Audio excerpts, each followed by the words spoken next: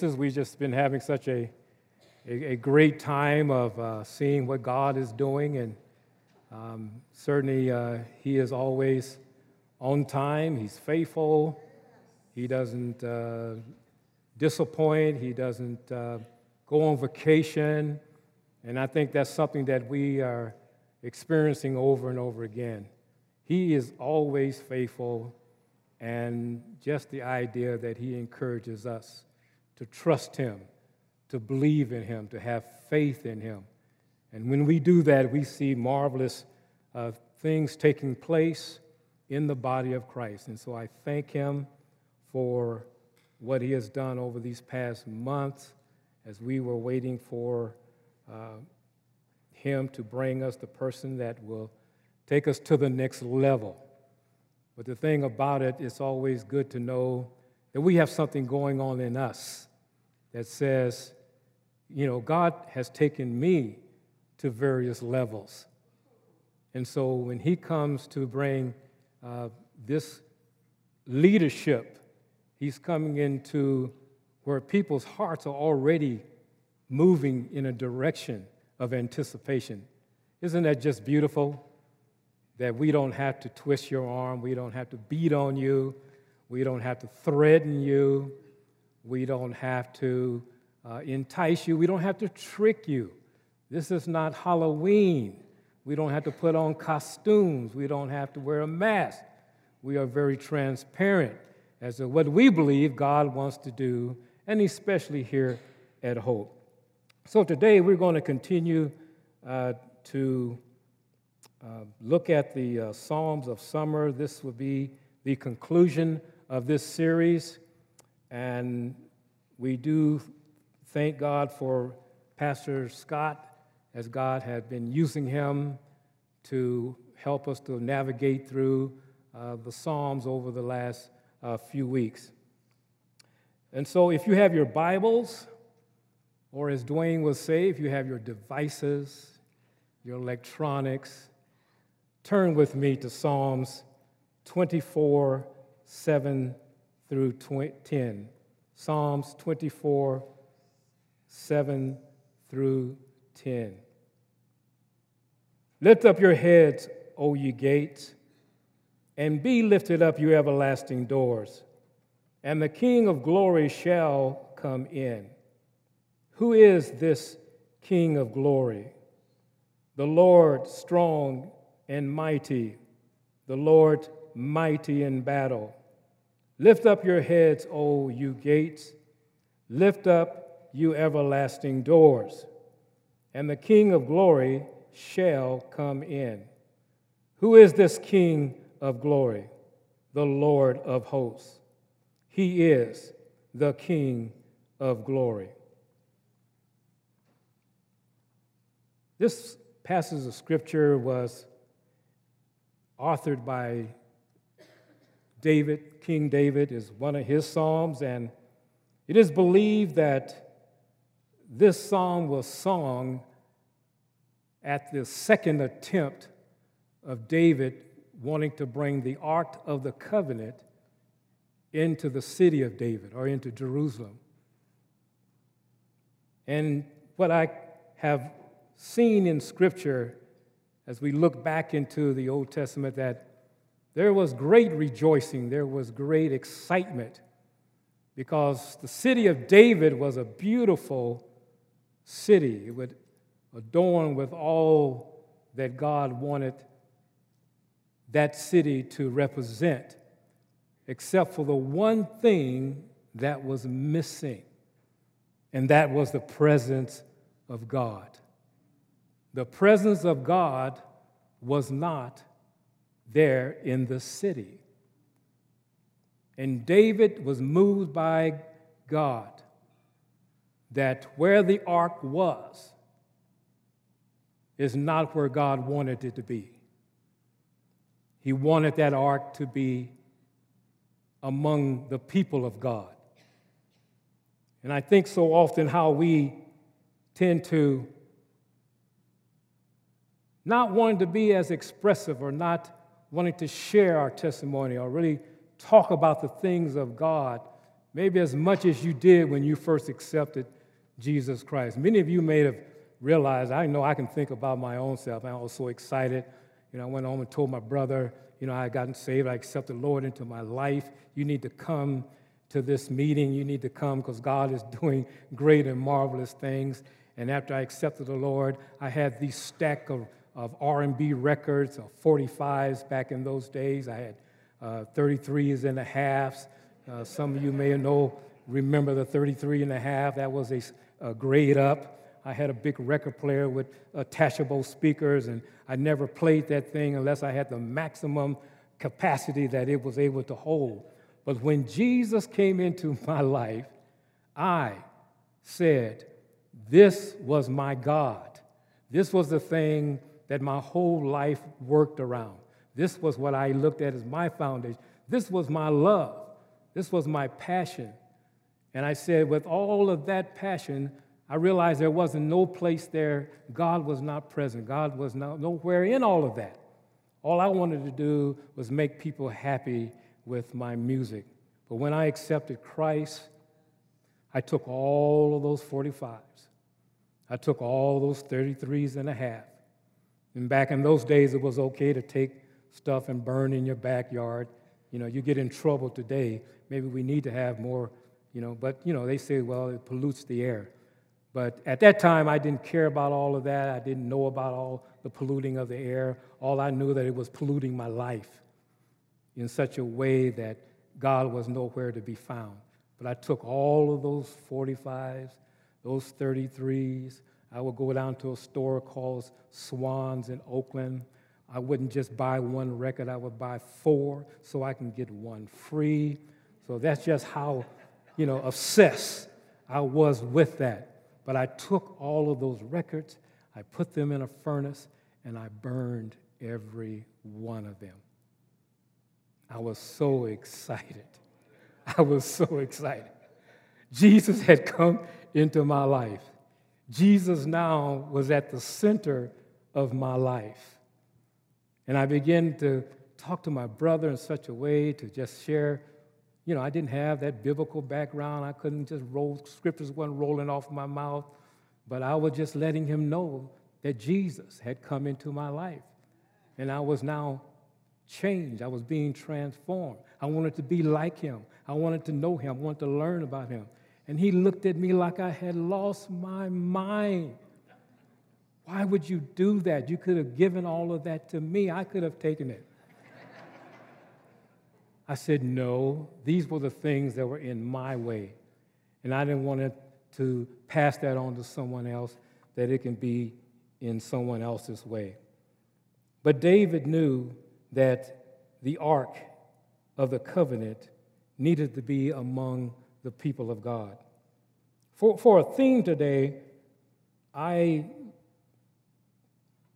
looked at an old hymn that was titled, "Bring the Sacrifice of Praise into the House of the Lord." This is an old hymn by Kurt Dearman, and that really resonated with me. I said, we're talking about lift up the heads, O ye gates. We're talking about gates be lifted up. You have everlasting door, let the King of glory come in.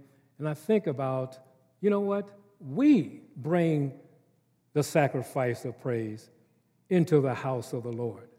You don't send someone to represent you.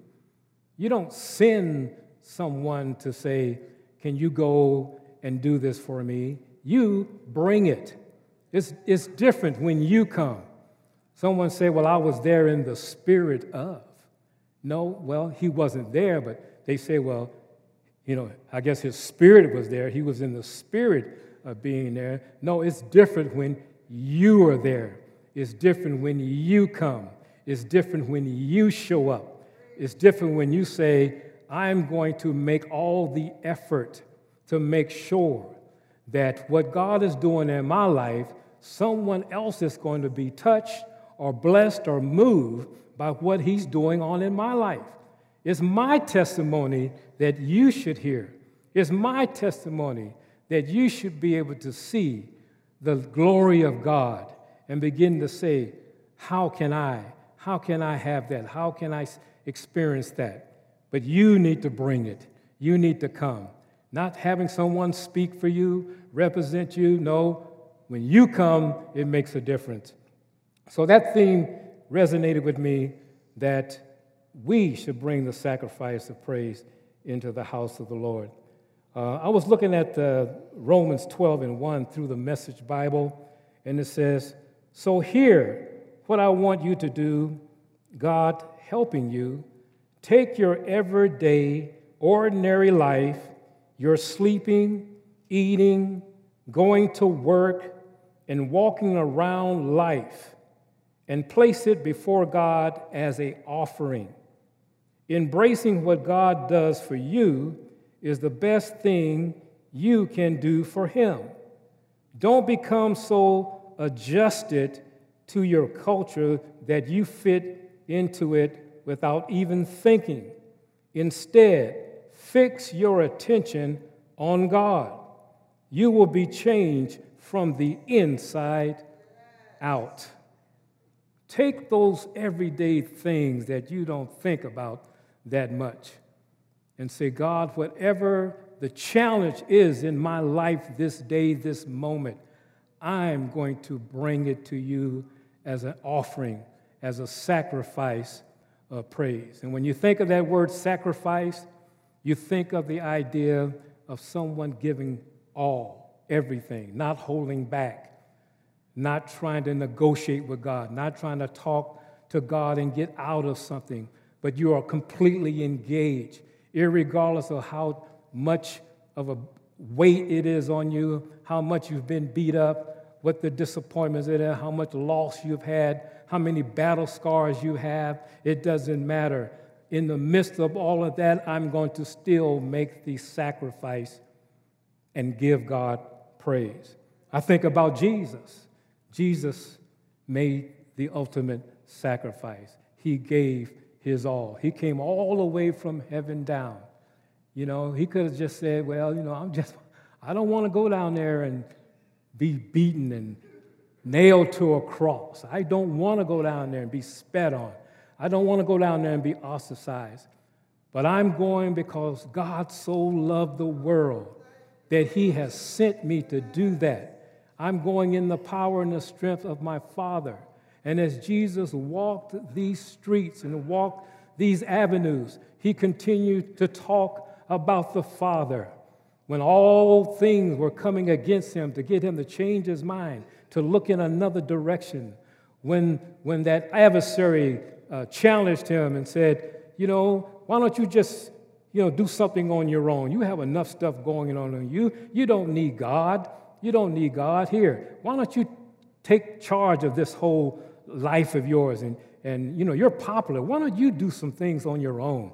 Why don't you turn these stones into bread? Why don't you jump off this cliff? You know what the Scripture says, what God will do. Why don't you bow down to me? I can give you everything. I can give you the whole world." But Jesus said in response to him, "Man should not live by bread alone, but by every word of God.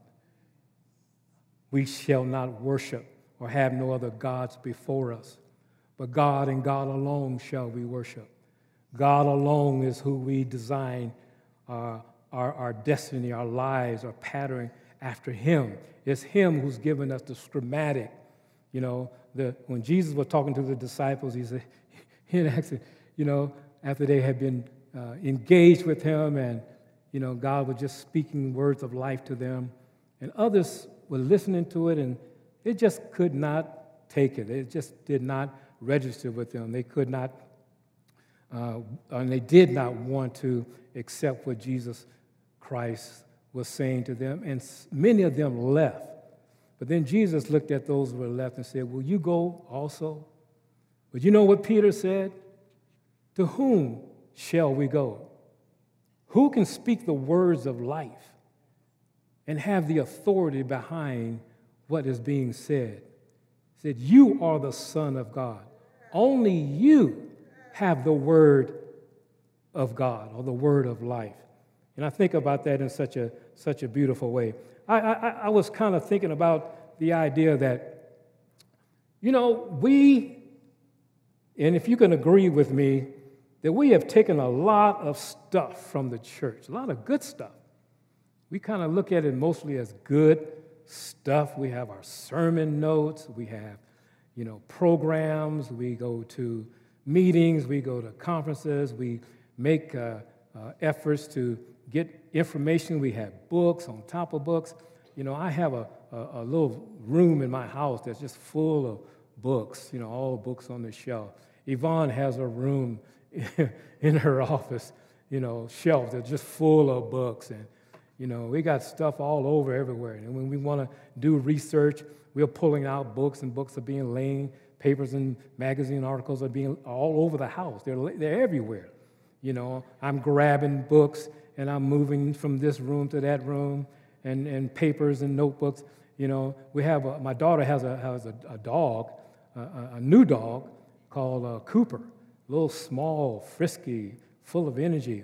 And one day the dog went in, and one of those Bibles that we had moved from one place to another was laying on, and he got hold of that Bible and just started chewing it all up, and it was all in tatters.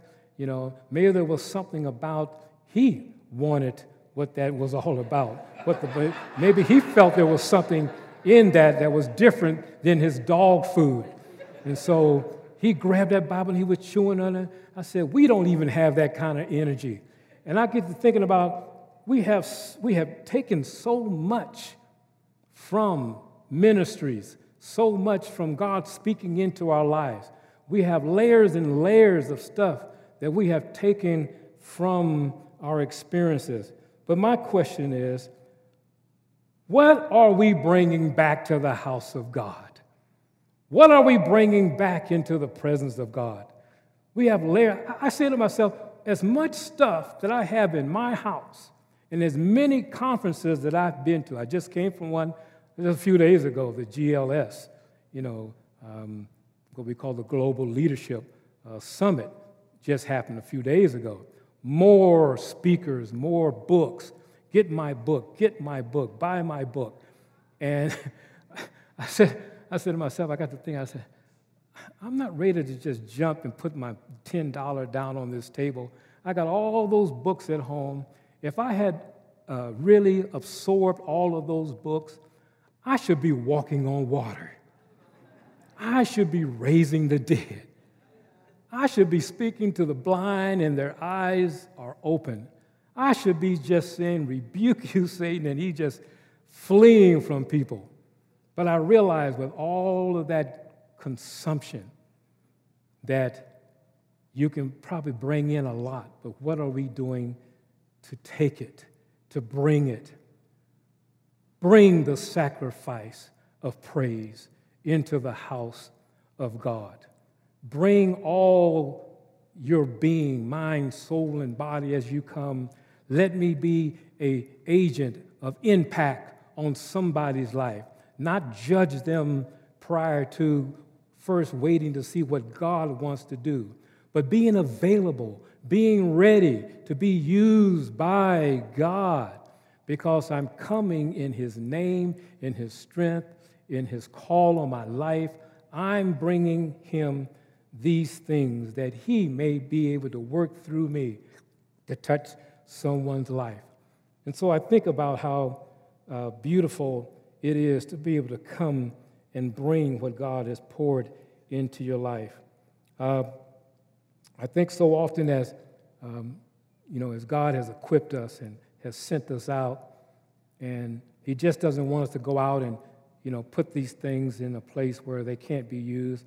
I think about the man who gave the talents to 3 individuals. He gave one 5 talents, he gave another 2, and he gave one 1. And that one with the 5 immediately recognized, wow, this is great stuff I have. I have a nice collection. Some people who are collectors, they don't give their stuff away.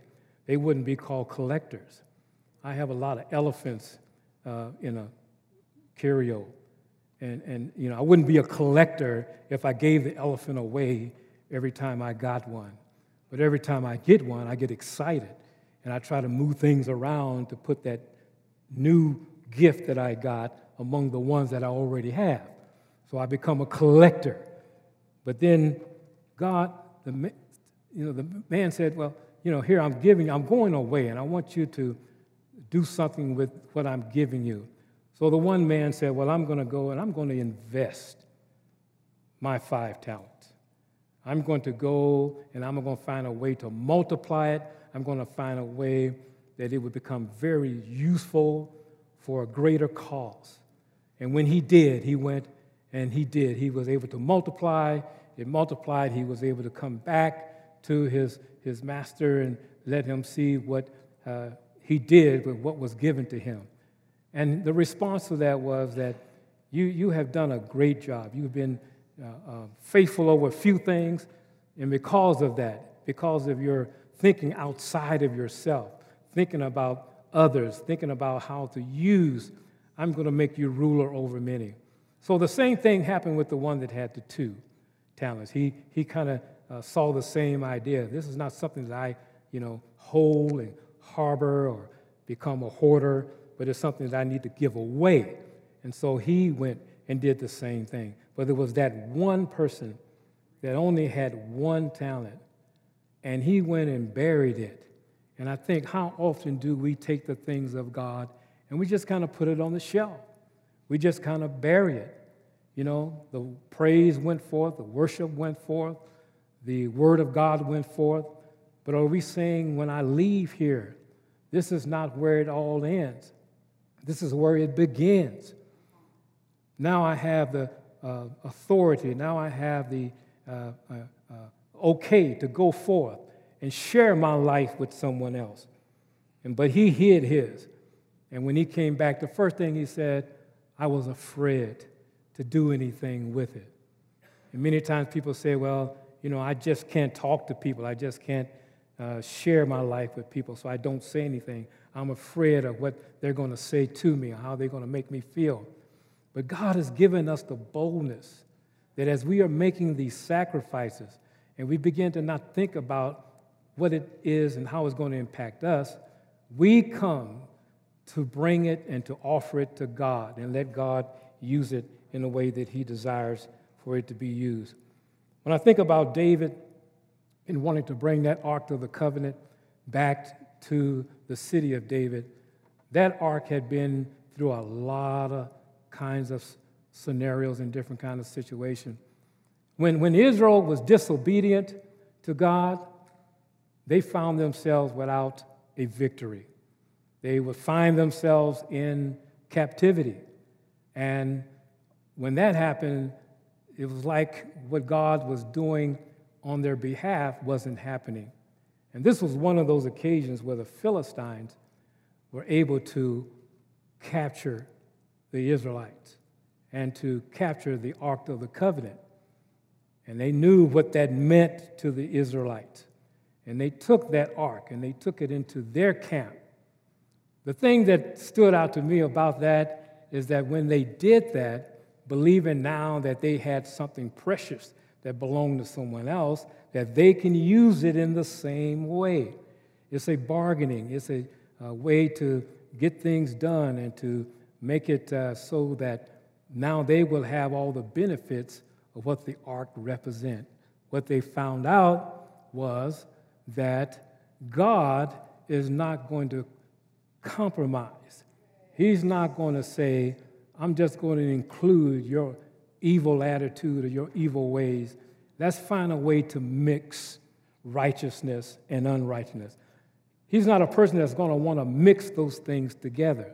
We have a world out there saying, well, you can go to Sunday service or go to church on Sundays, but yet we got a whole bunch of other stuff that can make your week very exciting.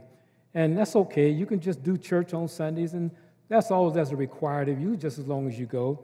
But what happened is that the Ark of the Covenant was put in a temple of an idol called DeVaughn that they worship. And as the ark was sitting there, it was in its form of what God had designed it to be.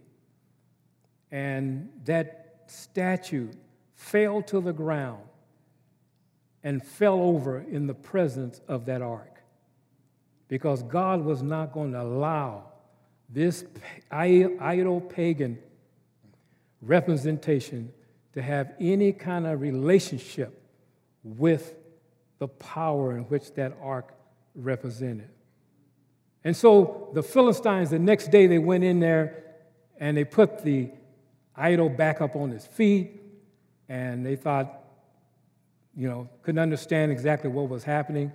And then again, the idol fell over. This second time when it fell, it broke into several pieces. The head broke off, the arms broke off. And they began to be very, very disturbed about this ark that was sitting in their presence. All of a sudden, plagues broke out. All of a sudden, all kind of calamity began to happen within their camp. And they began to realize that that ark, that was the heart of the Israelites, the center of who the Israelites was not something that they wanted in their presence. They could not find a way to accommodate the Ark of the Covenant. God is not going to accommodate evil. God is not going to find a way to allow you to exercise a sinful life or a sinful behavior. He's not going to say, that's okay, I'll find a place for it, I'll find a seat for it. No, God is going to want to give us to find a way that that can be removed from us and that we can completely be separated from those things that pollute our lives, those things that cause us to be against God. And so they were trying to find all kind of ways to get that ark back to Israel. How can we bring that ark back to Israel? And they begin to work all kinds of things to get it back to them. And what happened is that eventually it ended up into the house of Abinadab. It stayed there for 20 years in the house of Abinadab. And David began to say, we need the presence of God in the place that it belongs.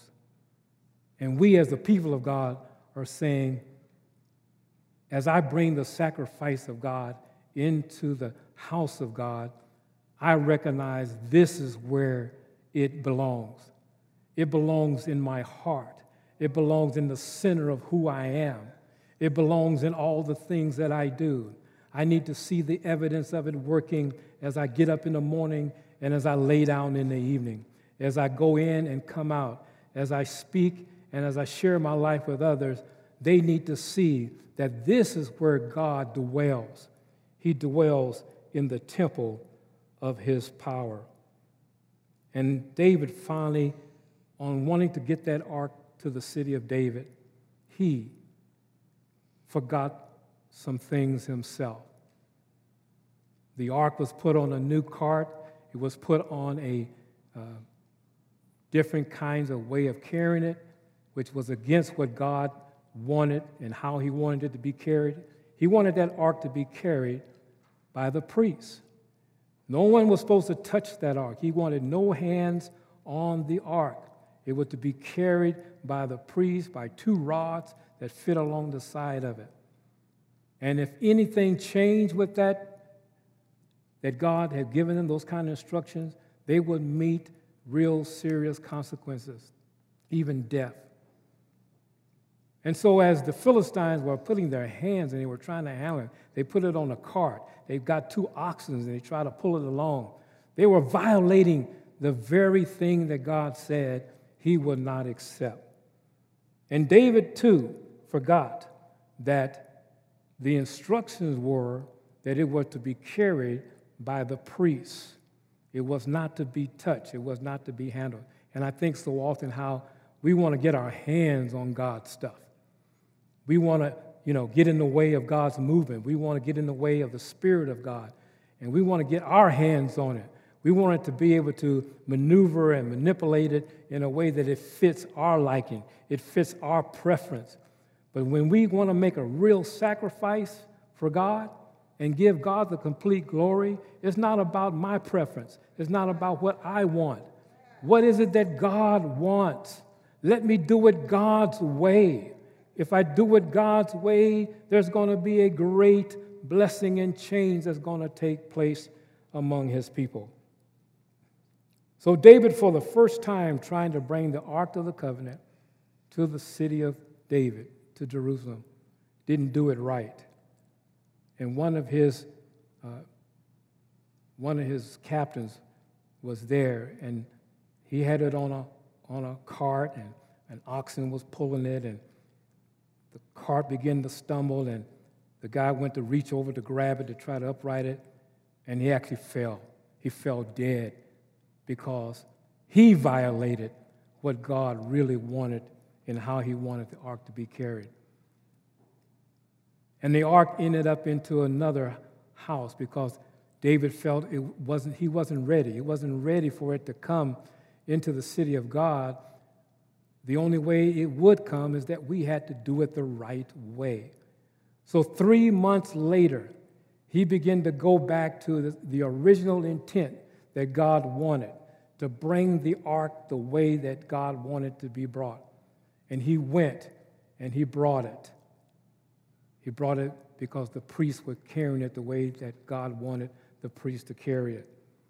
And it finally arrived in the place that God wanted it to be because they honored God's command. They honored what God wanted to do.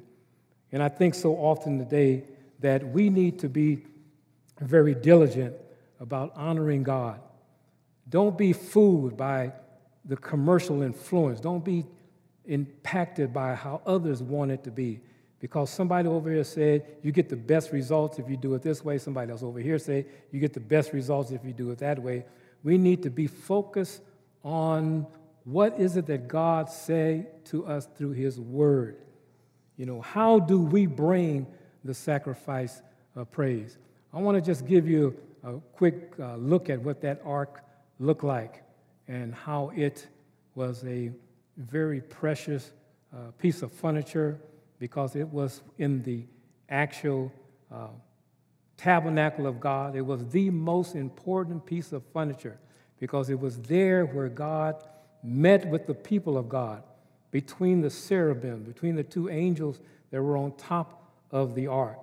He met with his people there, and it was covered with gold. It had a mercy seat, which received the blood from the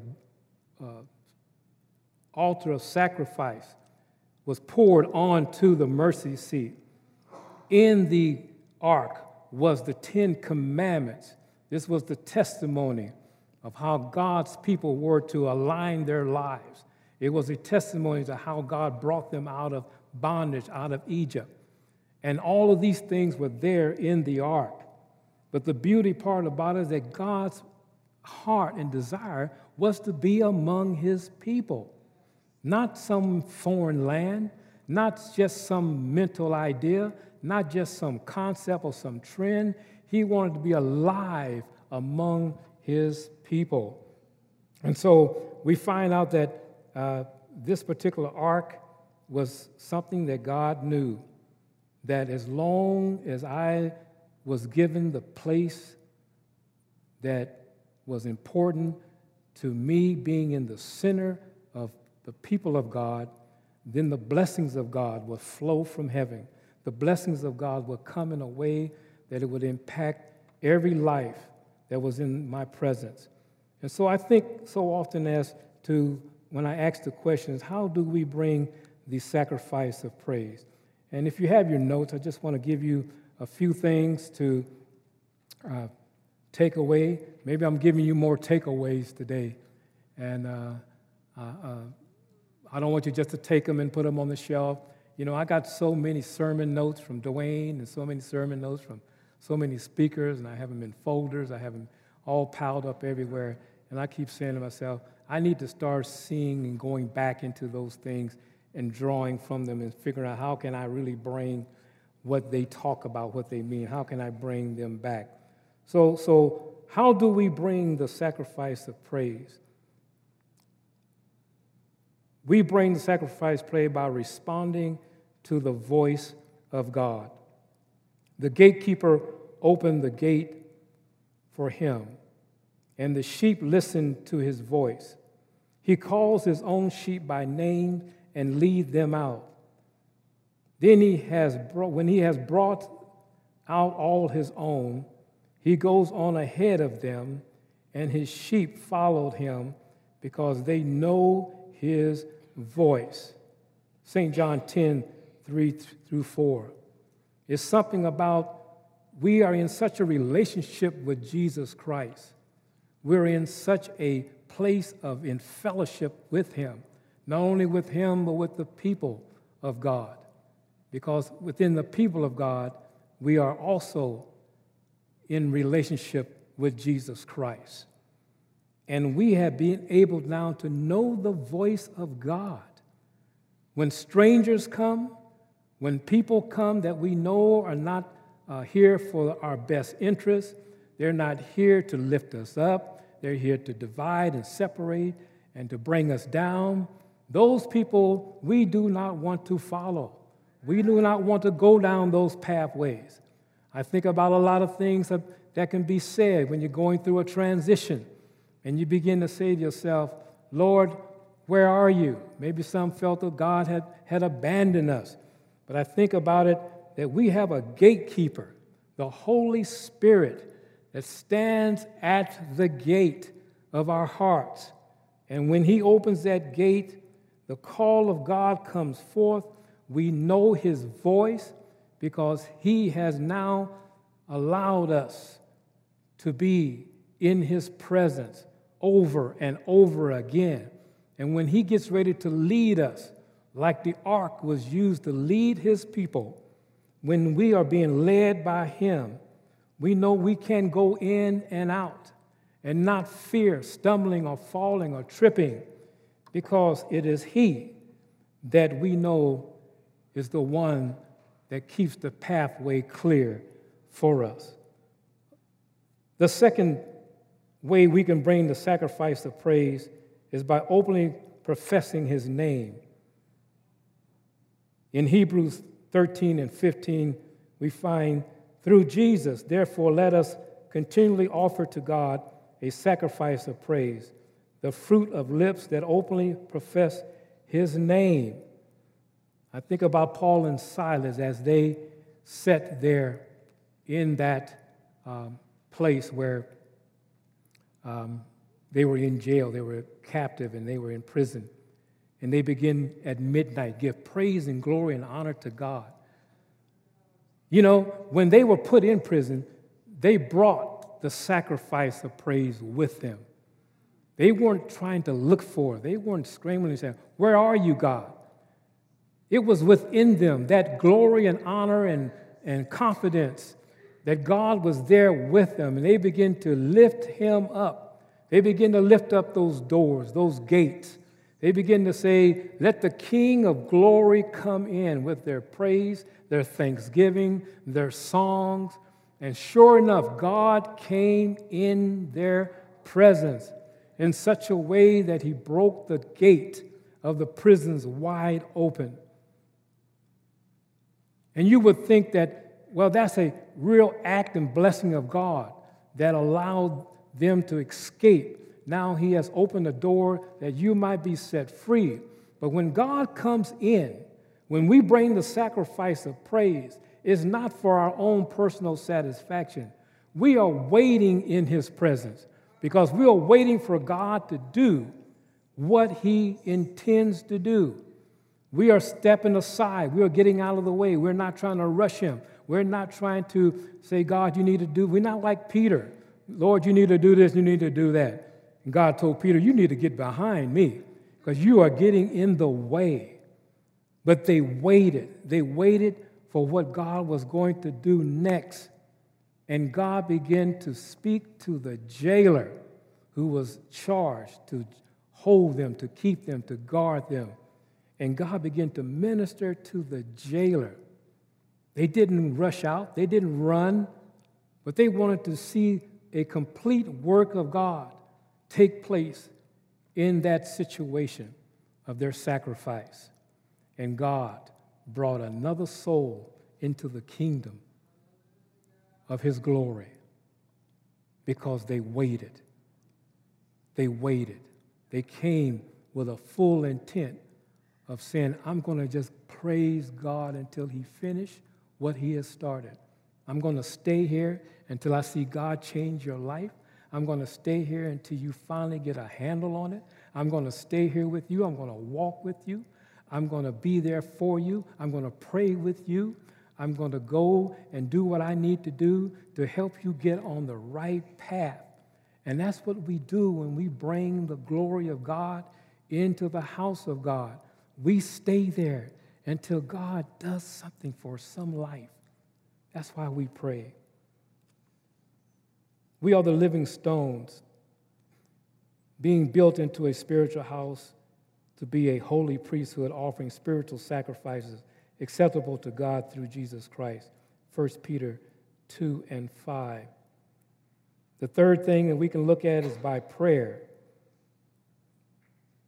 Do not be anxious about anything, but in everything, by prayer and petition, with thanksgiving, present yourself or your request to God. Philippians 4 and 6. You know, prayer is the key. Prayer is the key. And when we are made in His image and in His likeness, we are a copy of God. We are like Jesus Christ. We are made in His image. When the cut was made, it was made from the original key. God Himself is how we are patterned. We are patterning after the original. So when we are praying, we know that we have the key. We have the key. And then the fourth thought is by faith into His grace. Faith is what unlocks the door. Faith is what unlocks the door. Though whom also we have access by faith into His grace, in which we stand, and rejoice in hope of the glory of God. And not only that, but we also glory in tribulations, knowing that tribulation produces perseverance, perseverance character, and character hope. Now hope does not disappoint, because the love of God has been poured out in our hearts by the Holy Spirit, who has given us. Romans 5, 2 through 5. Faith into His grace is what unlocks the door.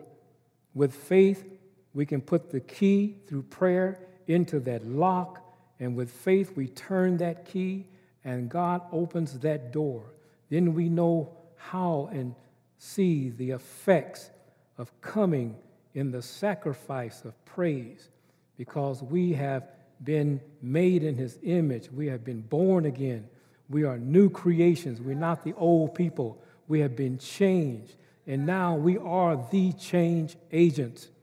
And so I believe that as we look at these items, as we look at these points, point 5, by His fearless word, we take the helmet of salvation and the sword of the Spirit, which is the word of God, and pray in all the spirits in all occasions with all things of prayers and requests. With this in mind, we in Ephesians 6, 17 through 19 are learning how to be bold, how to be fearless, how to not to be afraid, how not to be intimidated. I want to show you a picture of a particular team that is known for intimidation. They call themselves the Raider Nation.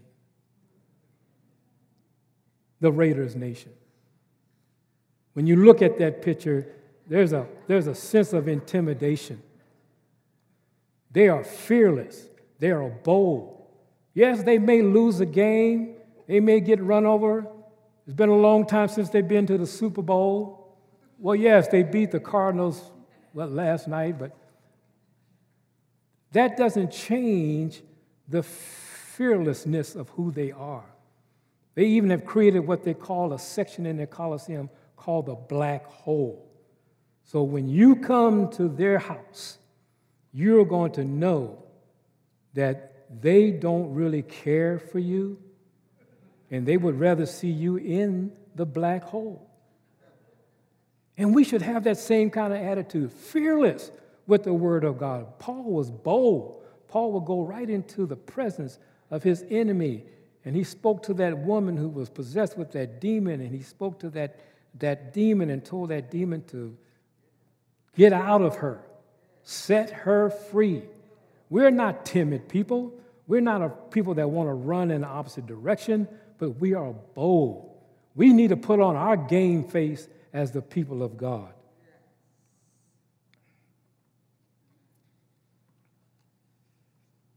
And number 6, by clean hands and a pure heart. For one who has clean hands and a pure heart, who does not trust in an idol or swear by a false god. We need to know truly our hands are clean.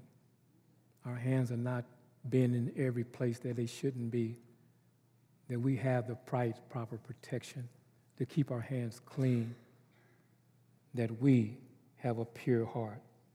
The words to that song, We Bring the Sacrifice of Praise, it says, Lord, we've come into our house and we've gathered in your name. It's a privilege to be here.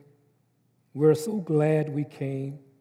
We came since your holy presence and the warmth of your embrace. As we lift our hearts in worship, we bring the sacrifice of praise into the house of the Lord. And we offer up to you the sacrifice of thanksgiving and the sacrifice of joy.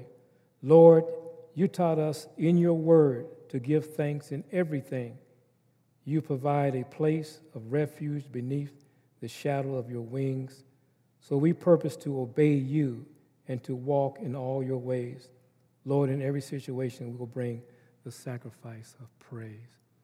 Pray with me. Father, we thank you for your goodness and your mercy. We thank you for giving us a sense of not just take away, not just be hoarders or consumers, but God, we want to bring the sacrifice of praise. We want to come depending on not being with preferences, not saying I can only come if I have this particular benefit, if I have this working for me. But we come, Lord, saying I'm giving you all. I'm not trying to be specific. I'm not trying to say, it's my needs that got to be met first. But I want to make this sacrifice. I want to offer myself to you as I give you glory, as I give you thanks for what you're doing in me, what you're doing in your faith community. God, please just bless in a way that will give glory to you in every place and in every way. In Jesus' name, amen.